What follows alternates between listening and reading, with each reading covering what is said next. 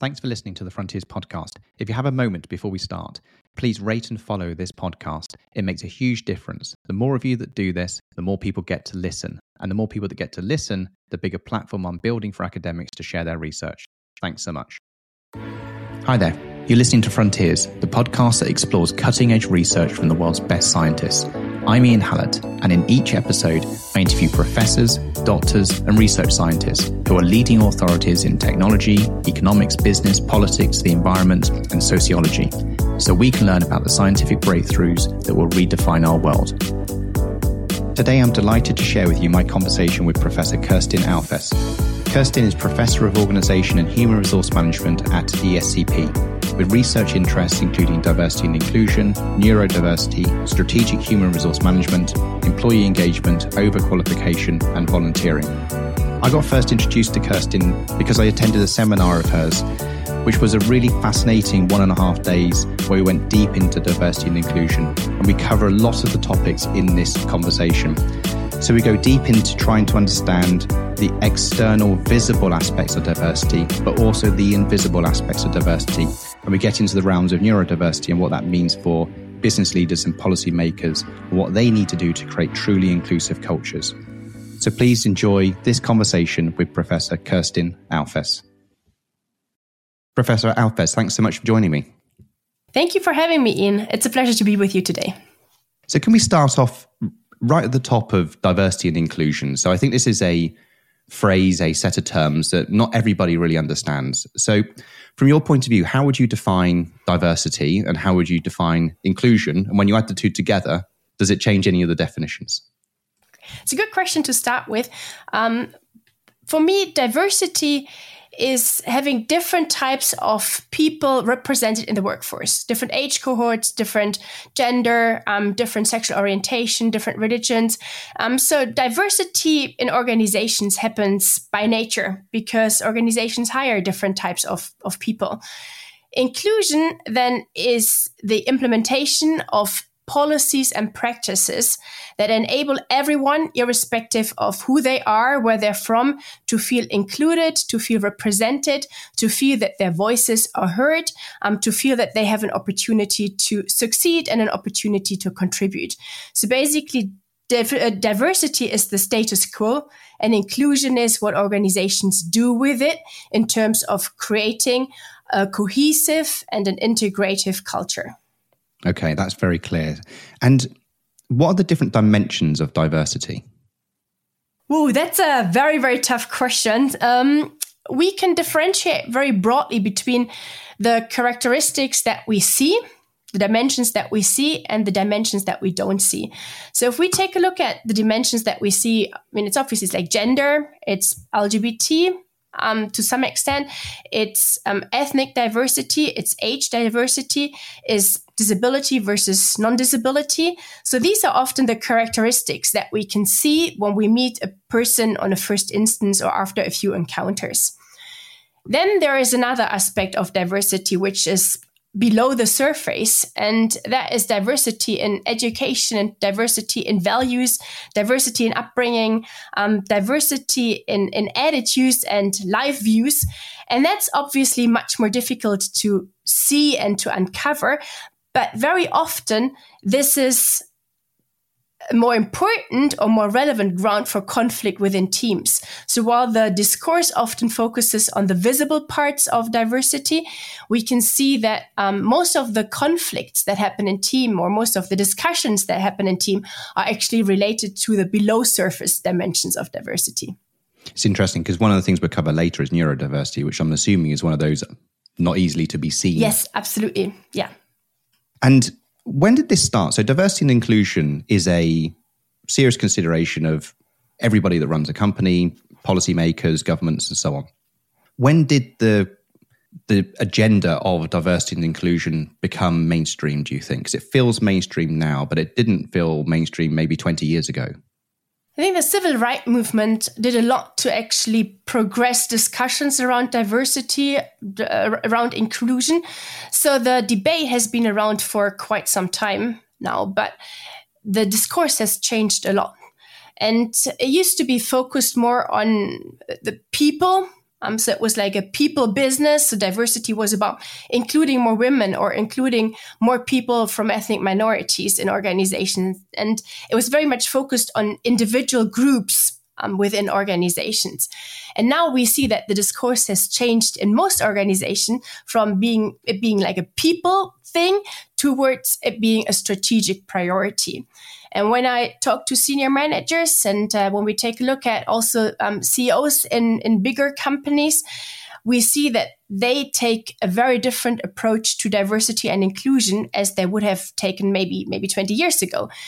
Because now it's not an add-on to help women progress. Now it's something that needs to be part of everyday business, and that needs to be embedded in each leader's and also each employee's day-to-day interactions with others in an organization. And we see what you said, it's becoming mainstream. It's actually a good thing that it's becoming mainstream because it's becoming natural. And that's what it's supposed to be. It's not supposed to be something that we do on top and an effort that we take on top. It's something that should be systematically embedded in the way that everyone in an organization interacts with each other. And therefore, we see lots of changes that have happened since the civil rights movement started. And has the definition or the dimensions of diversity, has it changed over time? So 10 or 15 years ago, were people emphasizing different elements of it, and now it feels much more broad? So how's that evolution happened? It started with the focus on gender diversity and ethnic diversity. And that was the key concerns that organizations had like 10, 20 years ago. And now we see that there are more dimensions of diversity that are discussed in organizations. So LGBT is becoming an important topic. Disability, ability, neurodiversity are hot topics that organizations start to be interested in and that they start to investigate.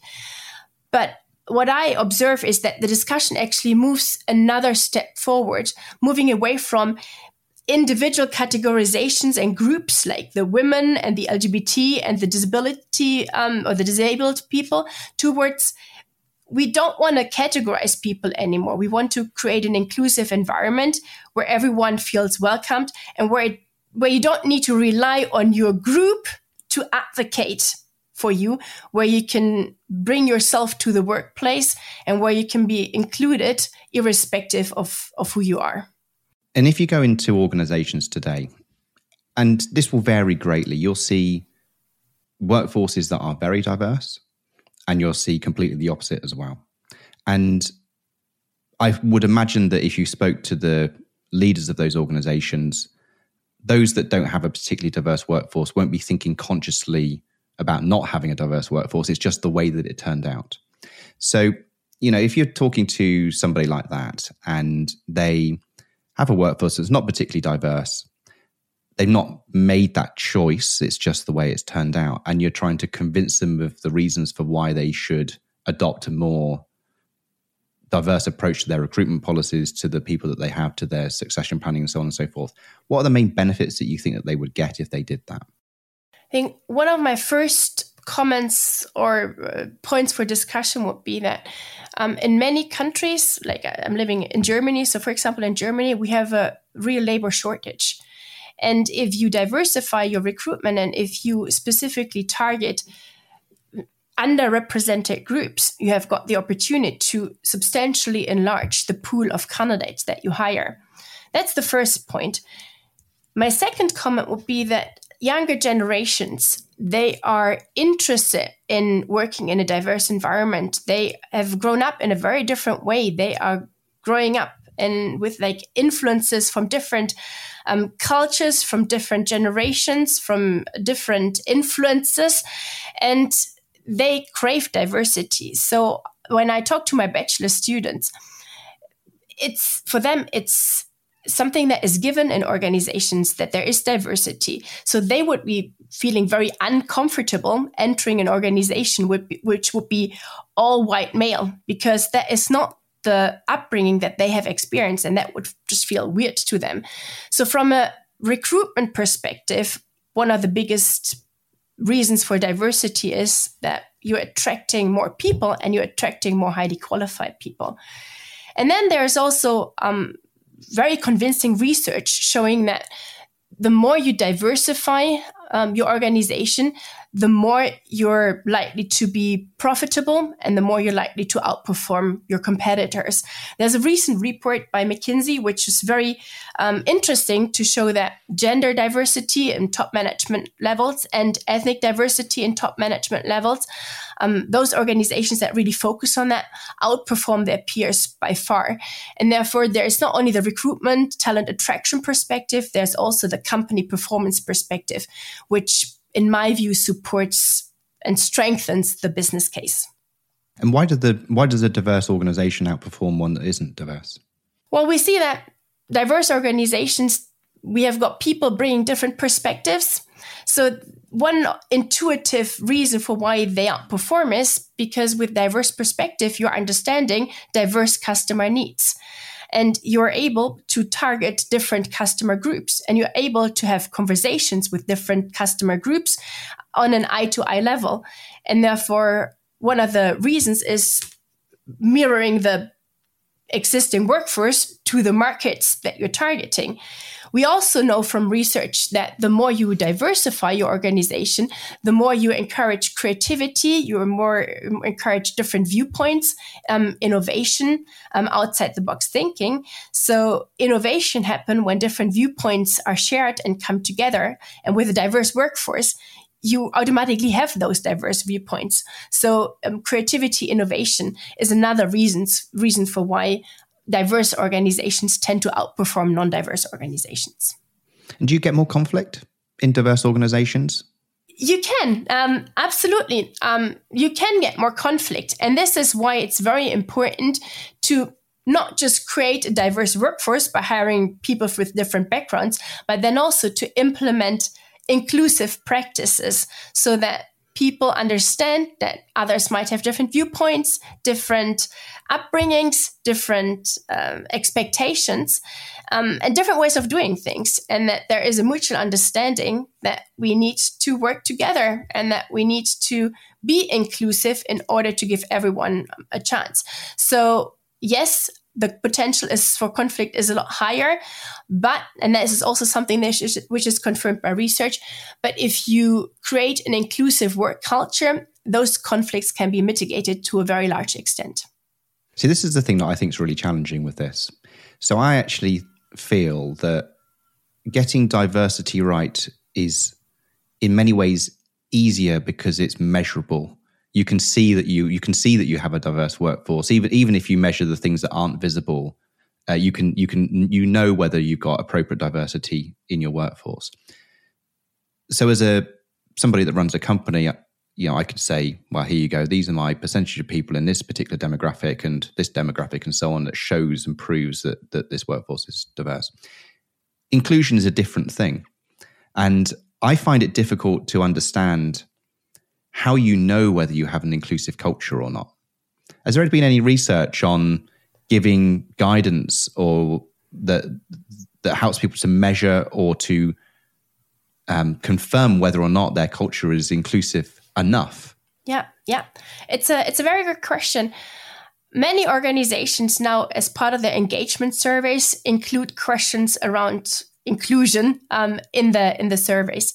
So they specifically ask employees in different teams, in different segments, in different divisions, to what extent they feel included, to what extent they feel that their voice is heard, to what extent they feel that they are treated equally to everyone else in the workforce. And while it's not kind of hard KPIs as you would have when you measure diversity, you still get a very, very good picture from employees themselves about the extent to which you have an inclusive culture, and also the pockets in your organization where you might already be inclusive, and then other pockets where you might be less inclusive. So employee surveys, in my view, are a great tool to find out from employees themselves whether you have managed to create a culture of inclusion or whether there's still some way to go. I remember you shared a case study about this, didn't you, where there was a really diverse workforce that did not feel included, or they didn't have inclusion at the heart of it because which was a surprise to the management. Can you just talk through that case study? Do you remember the one that I'm talking about? Yes, I do. It's a very interesting case study because the management was very much focused on creating a diverse organization. So they were purposefully interested in hiring people from different ethnic backgrounds in that case. And the shame about the organization is that the diversity inclusion efforts kind of stopped after the hiring process. So there were lots of people hired from different backgrounds, but then within the organization, there were segmentation of the workforce. And one of the reasons is that there were no inclusion policies created. There were no tools given to employees to talk to each other and to reflect on how they should interact with each other. And that led to a situation where the ethnic background almost grouped people by ethnic background. So it made the difference within the organization even bigger.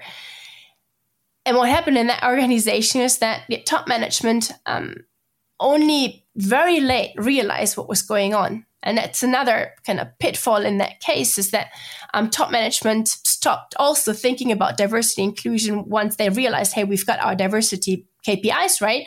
And didn't really investigate how people were feeling and what the atmosphere and the culture were within the teams. So while the good intentions were there, it's almost like the journey stopped too early and should have continued more towards an inclusion rather than stopping at just creating a diverse workforce. And how do you get the inclusion bit right then? So that was a fascinating case study for me because, again, with the kind of logical management science approach to running a company, I would have looked at that company and thought it was doing incredibly well from a diversity and inclusion perspective, and it clearly was not doing very well once they did the colleague survey. So what would you advise that company if that was I'm sure there are companies out there all over the world that are in exactly the same situation. So what would you advise they do if they found that out? If ideally they would want to create diversity and inclusion at the same time, so they would have thought more strategically about making sure that everyone is integrated in the organization. If they would find out at a later point, as it happened in the case study, for me, the next step that needs to happen is that inclusion needs to be systematically embedded in the company culture.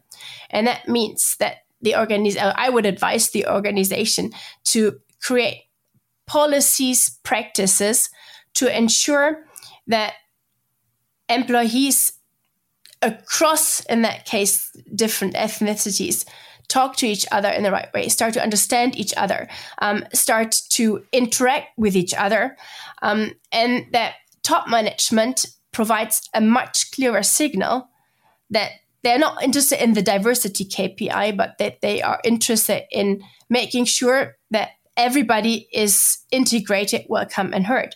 And there are different ways to do that. I mean, this is the training can raise awareness. Diversity and inclusion training can raise awareness of the issues that the company was facing. It's also important to check promotion policies. In that case study, it was very clear that promotion weren't distributed equally. So you need to kind of check your HR practices. Are they really inclusive, or do you still have a bias in your HR practice? But then you can also move towards making inclusion part of performance management. And in that case, I would advise that all employees reflect on a performance or development goal where they can reflect upon, how do I, in my next year, want to become as an individual more inclusive? Like, what do I need to start to understand other people in my organization a little bit better? Do I need a training? Do I need a conversation with a DEI manager? Do I need to have some moment for reflection? Do I need to learn something about other backgrounds? So this performance goal or development goal could be embedded systematically in everyone's performance appraisal and year-end targets. And that then starts a process where everyone feels responsible for understanding that they need to start bridging the gaps that were still existing in the company. Sorry to interrupt. Please give me 30 seconds of your time. You're halfway through this episode. If you're enjoying it, please rate and follow this podcast on whatever platform you're using. It makes a huge difference. Thank you so much. Now, back to the episode. And one of the things that I observe is people don't have the language to be able to have an inclusive culture. I think this is a society issue, is that they don't know how, people don't know what words to use, and they are very worried about offending or using the wrong type of language. And I think quite a lot of people feel that way. I don't know if there's any research about that. So how does a manager, how does a leader of a business overcome what is actually a societal issue around fundamentally rooted in communication? So someone can have really, really good intentions and completely get it wrong from the other side's perspective. It's a very important question. You're right. A lot of line managers face that challenge because they don't know how to choose the right words, and sometimes because they don't know which words to choose, they avoid the topic as a whole. So my recommendation is, ideally, an organization has a DEI manager or a DEI officer whose responsibility is to drive the DEI agenda forward in an organization. It can also be embedded in the HR department, so it can also be part of HR's role. But what's important is that the DEI manager or HR, that they create safe spaces where line managers can openly discuss about the inclusion issues that they might face and the questions that they might have, irrespective of the language. So where they can be open and where they can ask questions in the way that they want to ask questions. And yes, there can be a conversation later about why maybe you should avoid certain words or terminologies, or why you should maybe change the communication style in your meetings. That's maybe a separate discussion. But I often feel that in a first instance, what's missing is the opportunity for line managers to actually have those safe space conversations and to let it out, to ask openly, to maybe also sometimes share frustrations. Because I agree with you, everybody's very, very conscious and very, very also cautious.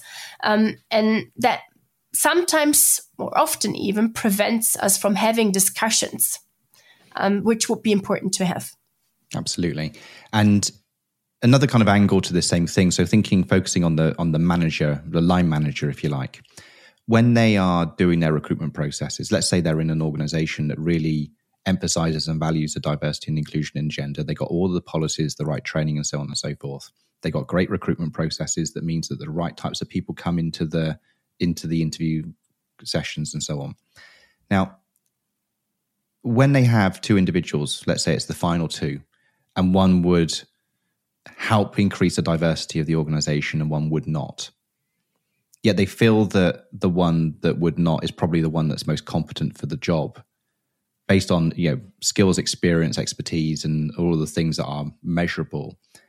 Yet they feel pressure to hire the one that adds diversity to the organization because that's important to the company that they work for. How do they deal with those types of conflicts in their own mind? How would you suggest they make a decision from a dispassionate, logical, business-minded point of view? Again, what I would advise is in those situations to get the HR department on board or the DEI manager on board to have a second opinion and to also cross-check that I, as a manager, that I'm not maybe biased towards one of the individuals. If there are several evaluators, HR, line manager, maybe sometimes even a senior manager or the team, who collectively agree that the person that brings less diversity has more competence and is highly skilled for the job, I would always advise the manager to go with that selection. So I would never advise someone to say, hire a less competent person just to bring in diversity. I don't think that this is the right way forward. But what I would advise is cross-check that you have, that you're not biased, that you have not been influenced unduly in your recruitment and selection process, and get a second person to confirm your viewpoint or to disagree with your viewpoint. And that means you need diversity on your interview panel as well, then, by definition. Yes, you need. And it's one of what I find fascinating research pieces, which suggests that diverse interview panels hire more diverse individuals. It sounds quite logical, actually. But when we take a look at lots of recruitment panels, we often see that there is not enough diversity on there. And one very easy way in organizations to create more diversity is by diversifying the recruitment panel. And there you can also then make sure that none of the all individuals might have their own biases, but that collectively you come to a good decision, both with regards to aspects of diversity, but then also with regards to aspects of performance. Absolutely. And there's another school of thought that says that you can't have a diverse organization and a meritocracy at the same time. So some people will, and this is where the logic of quotas come in as well, that where it's not where the logic, where the challenges of quotas come in as well, where people are saying, well, hold on a minute, are you just hiring this individual because they meet your diversity requirements? And sometimes it's used as a way of questioning whether or not that was the right decision for the company overall. So there is research out there that shows that you can have a meritocracy and a diverse organization at the same time and actually have a better company as a result of it. But can you just talk a little bit around that topic? Because I think for a lot of people that's quite interesting, and it's kind of dispel some myths about those two things being in conflict with each other. Meritocracy is based on the assumption that if we use all our talents, we will succeed to the highest of our potential, and that the best performers in organizations will always be the ones who are promoted. In real life, what we need to acknowledge is that some people maybe have more difficulties and have maybe more difficult start in life, are from a disprivileged background, and therefore need to overcome specific hurdles before they're even able to show their performance. And that relates a lot to the discussion around privilege. I mean, if you're from a good class, if you have had very good education, if you were living in a good country, Western world, then you have much more privileges compared to people who live in other parts of the world or who didn't have the chance to have education. And therefore, meritocracy is kind of based on the assumption that we all have equal opportunities, which we don't. By definition, we don't. And therefore, my view on this is that if organizations want to create diversity, they might need to give a little bit more help to those who are from disprivileged backgrounds. And that can be reaching out specifically to individuals who are from disadvantaged backgrounds, for example. And we know that some professional services firms engage in those practices. So they give specific seminars, or they give specific types of information to young students, for example, where parents have never attended university. And these hurdles, in my view, need to be overcome in order to make meritocracy work. We're not at that point yet where we can say that everyone is equal and let's just kind of shine, and then the best shining star will win the race. We're not there yet. Okay. It's interesting because I see in the educational system, I'm in the UK, so in the UK, where if you come from a underprivileged background, actually the requirements to get into a good university are often a little bit lower than they would be if you didn't. So I think there are you can see the movement and you can see it happening in all sorts of different spheres. And it's important that those conversations happen. And I know that there's also the counterpart kind of saying, why should they get easier entry requirements? But then if we reflect maybe with a little bit more distance, there are lots of reasons why we should give them a little extra start. Because they didn't have that environment that would naturally enable them to apply in those types of universities. So it's great to see that there is some movement happening. And of course, over time, we would hope that that movement is not, or that those exceptions are not necessary anymore, because we are creating more inclusive societies. See, this is an interesting point. So quotas is something I mentioned just now, but quotas is something that's being used in many organizations to force an appropriate diverse structure in their boards. sometimes feels like a blunt instrument to get to a desired outcome. What are your thoughts on the use of quotas as a tool? Is it a point in time that's necessary just to reset things, or is it a bad idea? Is it a great idea? I mean, what's your take on it? When I discuss quotas with my younger students, like the bachelor students, right, they always say almost all of them are against quotas because they believe in performance. And they also say we have got time, but they're 20 years old. And I feel, well, I've seen a lot of diversity happening, but at a very, very slow pace. So I'm more in favor of saying, hey, maybe we need to accelerate the process a little bit. And that's exactly what a quota should do, accelerate the process. So what you said before, it's an instrument that can be used or should be used for a limited period of time to accelerate inclusion of different individuals in top management positions. It's not the end goal. The end goal is to get rid of quotas and to create and have an inclusive culture. But it can be a way to speed up the process. And if it's done in a good way, I believe that it can lead to changes and reflections in organizations, specifically in top management positions, which have predominantly in Europe been male and white. And that kind of goes back a little bit to the discussion that we had about recruitment panels. We know, again, from research that a predominantly, let's say, white, male, older board will tend to hire similar individuals. And as long as we don't get diversity at a top management level, it will be very difficult or very kind of tough discussions to create diversity in the top management and in the lower level positions. So the quota brings that diversity element, which can then change recruitment practices and promotion practices for top and senior level positions. So I think that's a really important point. So we're essentially experiencing a period of transition where policymakers and investors, in this case, actually lots of investors are requiring these quotas to be used. It's there to reset things. It's not there as a necessarily perceived permanent feature of how we're going to run our companies forevermore, because actually the goal here is not to need these types of tools in order to get diversity. So you kind of change the playing field, put different players on the pitch, so to speak, and therefore you get a different outcome as a result of having those different players on the pitch, which we all feel and know will be a better outcome for everybody once you get there. But it's actually quite a long transition that we're experiencing. This is a decade or 2 decades or maybe 3 decades transition once you get the utopian world that we're all trying to imagine here. Yeah, it's a long process. And what we know is that our biases, our stereotypes, I mean, we grew up with them, for a lifetime. So it's difficult to change that in a short period of time. So that's, something that we need to be aware of.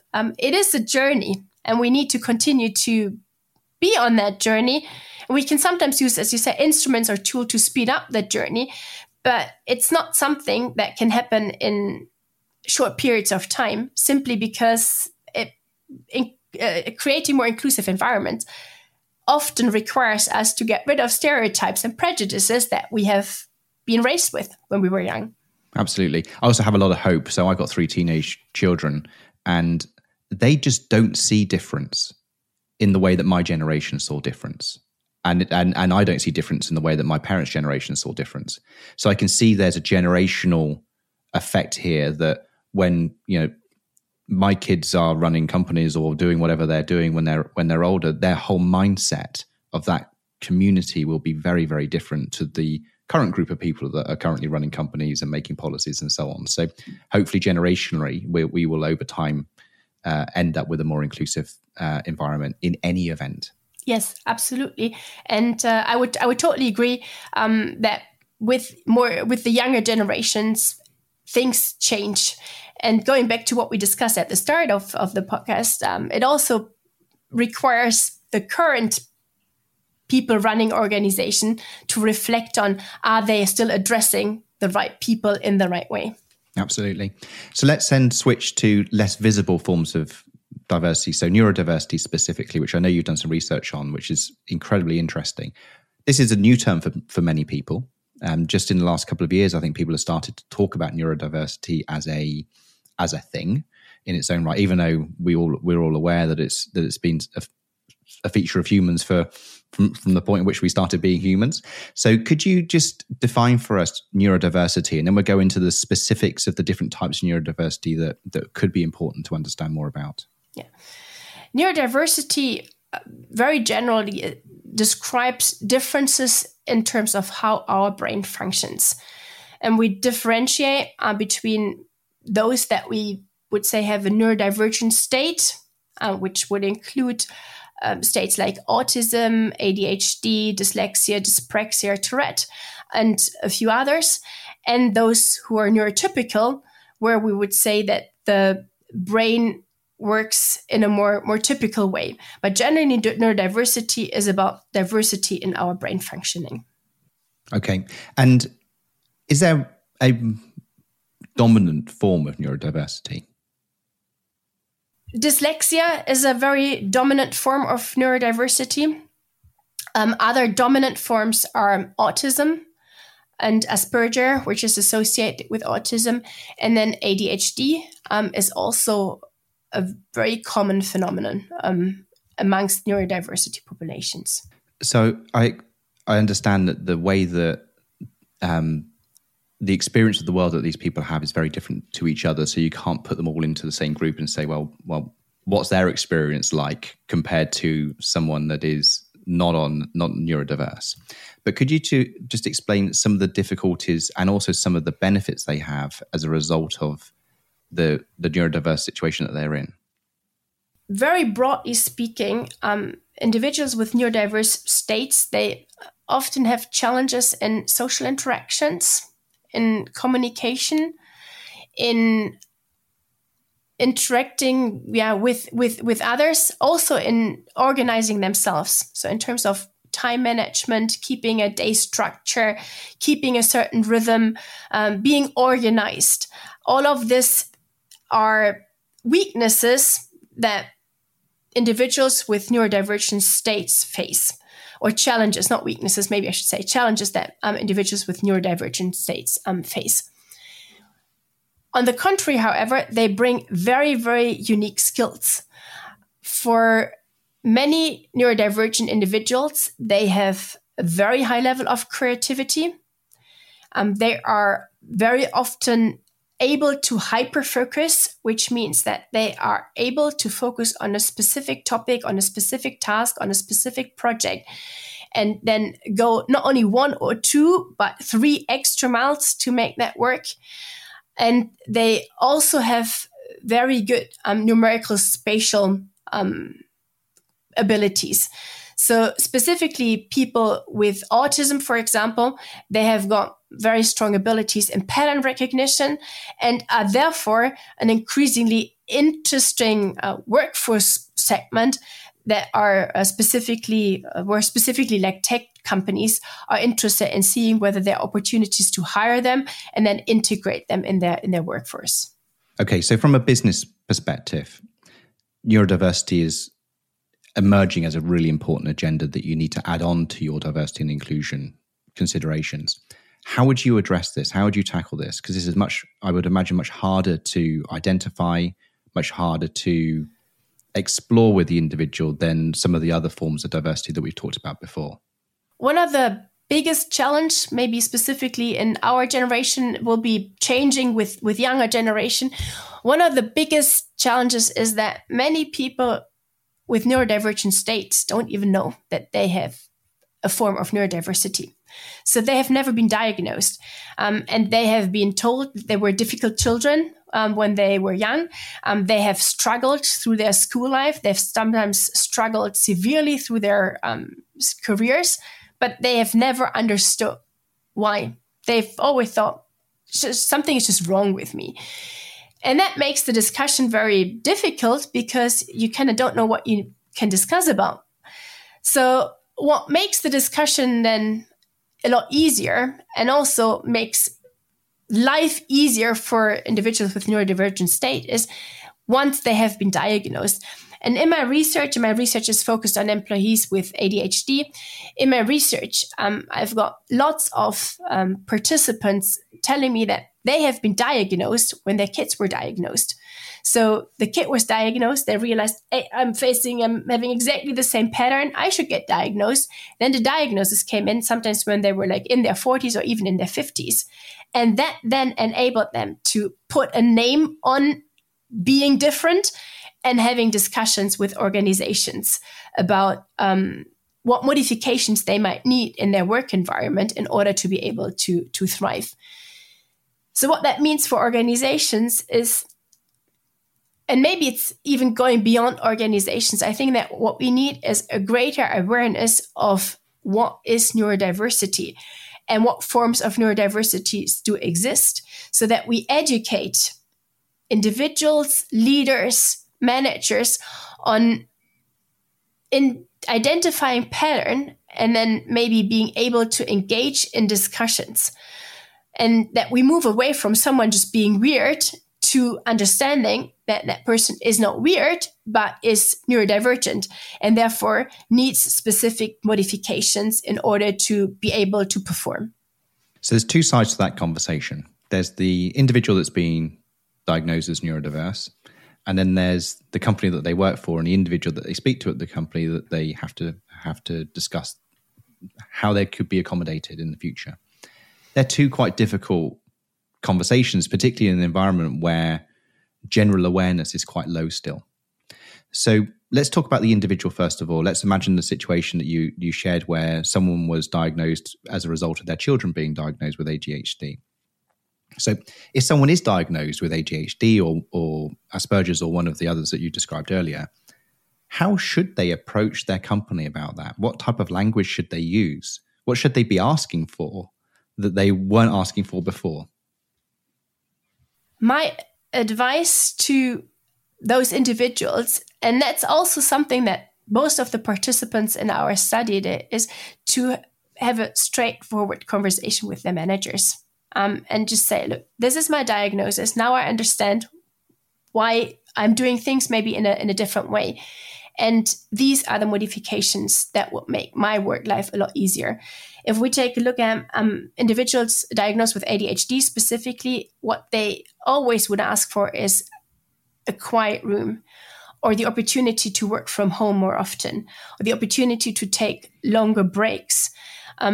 They would also ask for being put on creative, innovative, challenging tasks rather than being put on tasks where there was a lot of like administrative workload and a lot of monotony and a lot of structures and a lot of processes.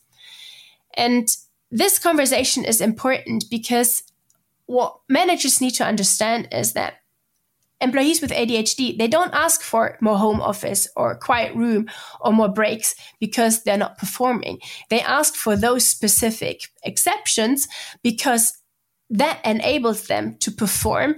And that's the point I'd really like to emphasize. What we've seen in our research is that enables them to perform at a much higher level compared to their neurotypical counterparts, specifically when they work on like creative, challenging projects. As I said before, they go so many extra miles that they tend to outperform in those situations. So my advice to individuals is be honest, tell your manager what exactly you need and in order to perform, and then to managers, be open to having those discussions and seeing what's possible, because giving those environments to neurodivergent individuals will ultimately help the performance of the company. Now, one of the things I would imagine is going on in their mind is, what are my colleagues going to think? What are people going to say? And I see that potentially as a barrier to people even raising it in the first place because they're worried about the stigma that might be attached to the diagnosis. Did you see that in any of the research that you did? I don't know if you covered it. Yeah, we've started to do some research and interviews around the stigma associated with autism, with ADHD, with Tourette, for example. And what we see is exactly what you've described, that for some more than others, for example, dyslexia is there's little stigma or less stigma associated with dyslexia compared to other types of neurodiversity. So we see a spectrum, right? But for some forms of neurodiversity, we see a huge stigma, and we also see colleagues almost trying to avoid contact with individuals. And again, branding that person as just being difficult. So we see that because of a stigma that is associated with the state, and because there is little education happening, because there is no awareness about it, there's again a situation where we've got one or two individuals, neurodiverse, and then we've got the bigger group, and there is no interaction or no constructive interaction happening. And therefore, again, I believe that raising awareness, educating employees, providing information, first-hand information about what neurodiversity is super important in order to address some of the stigma associated with it. Yeah. I know this might be quite a difficult question to answer because I don't know if we have enough diagnosis to know the answer accurately, but broadly speaking, what proportion of the population would have one of the neurodiverse conditions that we were talking about earlier? So broadly speaking, we'd say about like 10%. Okay, so this is common. Yeah. And that's 10% of the people that would need some sort of accommodation in their workplace in order to help them perform to their best of their abilities. Yes, and again, some more than others, right? Because it's like different levels and different types. But yes, we would need to provide some sort of accommodation. Okay. And then from a manager's perspective, that again, so they're on the other side of the conversation, and they're someone's coming to them and they're saying that they've been diagnosed with ADHD and needs the accommodations that they need or whatever their diagnosis has been. What advice would you give to them in terms of how they deal with that with both empathy and with action? I would advise to be patient and to work on their patience. That would, I think, be my first advice. If you maybe take a bigger picture and look at the upbringing of those individuals, right? They've been told from kind of day one of their life that they are weird, underperformant, not worth something. So their self-esteem is very, very, very low. And what they need in order to perform, aside from some of the modifications that I mentioned earlier, is reinforcement, positive feedback from the line manager, and maybe much more than their counterparts.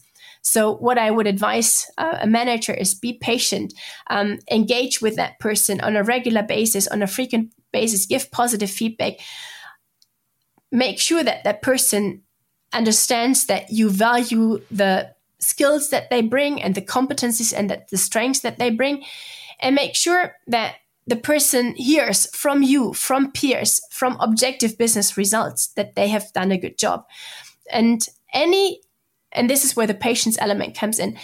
Any kind of criticism, any harsh negative feedback will actually put them back into childhood experiences. And sometimes, and that's something that we've seen in our study, lead to very drastic reactions in terms of now my line manager thinks I'm not worthy of doing something, or my old self-esteem issues kick in, and therefore I quit. And we see that quite drastically, like quite drastic decisions taken in a very short period of time. So as a manager, that would be my first advice. Show empathy, show patience, and monitor how you interact with people who have suffered from self-esteem issues for 40, sometimes 50 years of their life. So bring this up to the company level perspective then. So we talked a lot about how companies can deal with the more visible elements of diversity and inclusion. Is the approach different to neurodiversity, or is it an add-on to what they're currently doing? If a company is really implementing inclusion practices, and by inclusion practices is getting all employees reflect on, do I have the right conversations and the right type of interaction and the right mindset when I'm interacting with other people in my environment, then for me, it's an add-on because it's an extension of what we've discussed before, right? We're treating all colleagues in the way that we would want to be treated. And what is maybe the additional component is really that information sharing about what neurodiversity encompasses. It's really interesting because it all just boils down to one principle in my mind, which is respect and embrace differences. Yes. And if you do that, you will end up with a better company. You'll end up with a more inclusive culture, and you'll hire better people. And the virtues of all those things continue to happen. Absolutely. It is, in a way, very, very easy. Respectful and empathetic treatment of others. But then I know that in a day-to-day job, it can be very complicated because showing respect and empathy takes time, takes effort, takes sometimes acting against stereotypes and prejudices, and therefore can be harder as it sounds if we just take a look at the two words. Absolutely. This has been a fascinating discussion, and I really appreciate you taking the time to join me today. Are there any topics that we haven't covered, or are there any final thoughts that you'd like to share with everybody before we finish? I think we've discovered a lot of topics. There's maybe one point I'd like to mention. Like, we've focused on organizations and line managers and employees, and one of the comments that I would like to maybe share is that a lot of our attitudes and a lot of our perception of the world, they are stemming from our childhood experiences and the role models that we had at that point of time. So while we can discuss a lot about what organizations can do, I believe it's important to also make sure that educational systems, how we raise our children, childcare facilities, schools, universities think about the values and the messages that they send to young people. Because when we change our education system towards becoming more inclusive, then we will automatically have more inclusive perceptions at an age where individuals enter organizations. So organizations can only kind of do something, but a lot can also happen before we even talk about people becoming, or young people becoming, employees. Absolutely. Absolutely. Where can we find out more about your work? You can take a look at ESCP's website, where you find my profile and the research that I'm doing, and you can also find me on LinkedIn. Wonderful. Thank you. So this has been a brilliant conversation. I've really enjoyed it. I love the seminar that I attended of yours a few weeks ago. So thank you for doing that. So Professor Kerstin Alfes, thank you so much. Thank you for having me, and thank you for engaging in such an interesting discussion around diversity and inclusion. Thank you. Thank you so much for listening. To support this podcast, please follow it on whatever platform you're using. It makes a huge difference. Thank you again. Hope to see you next time.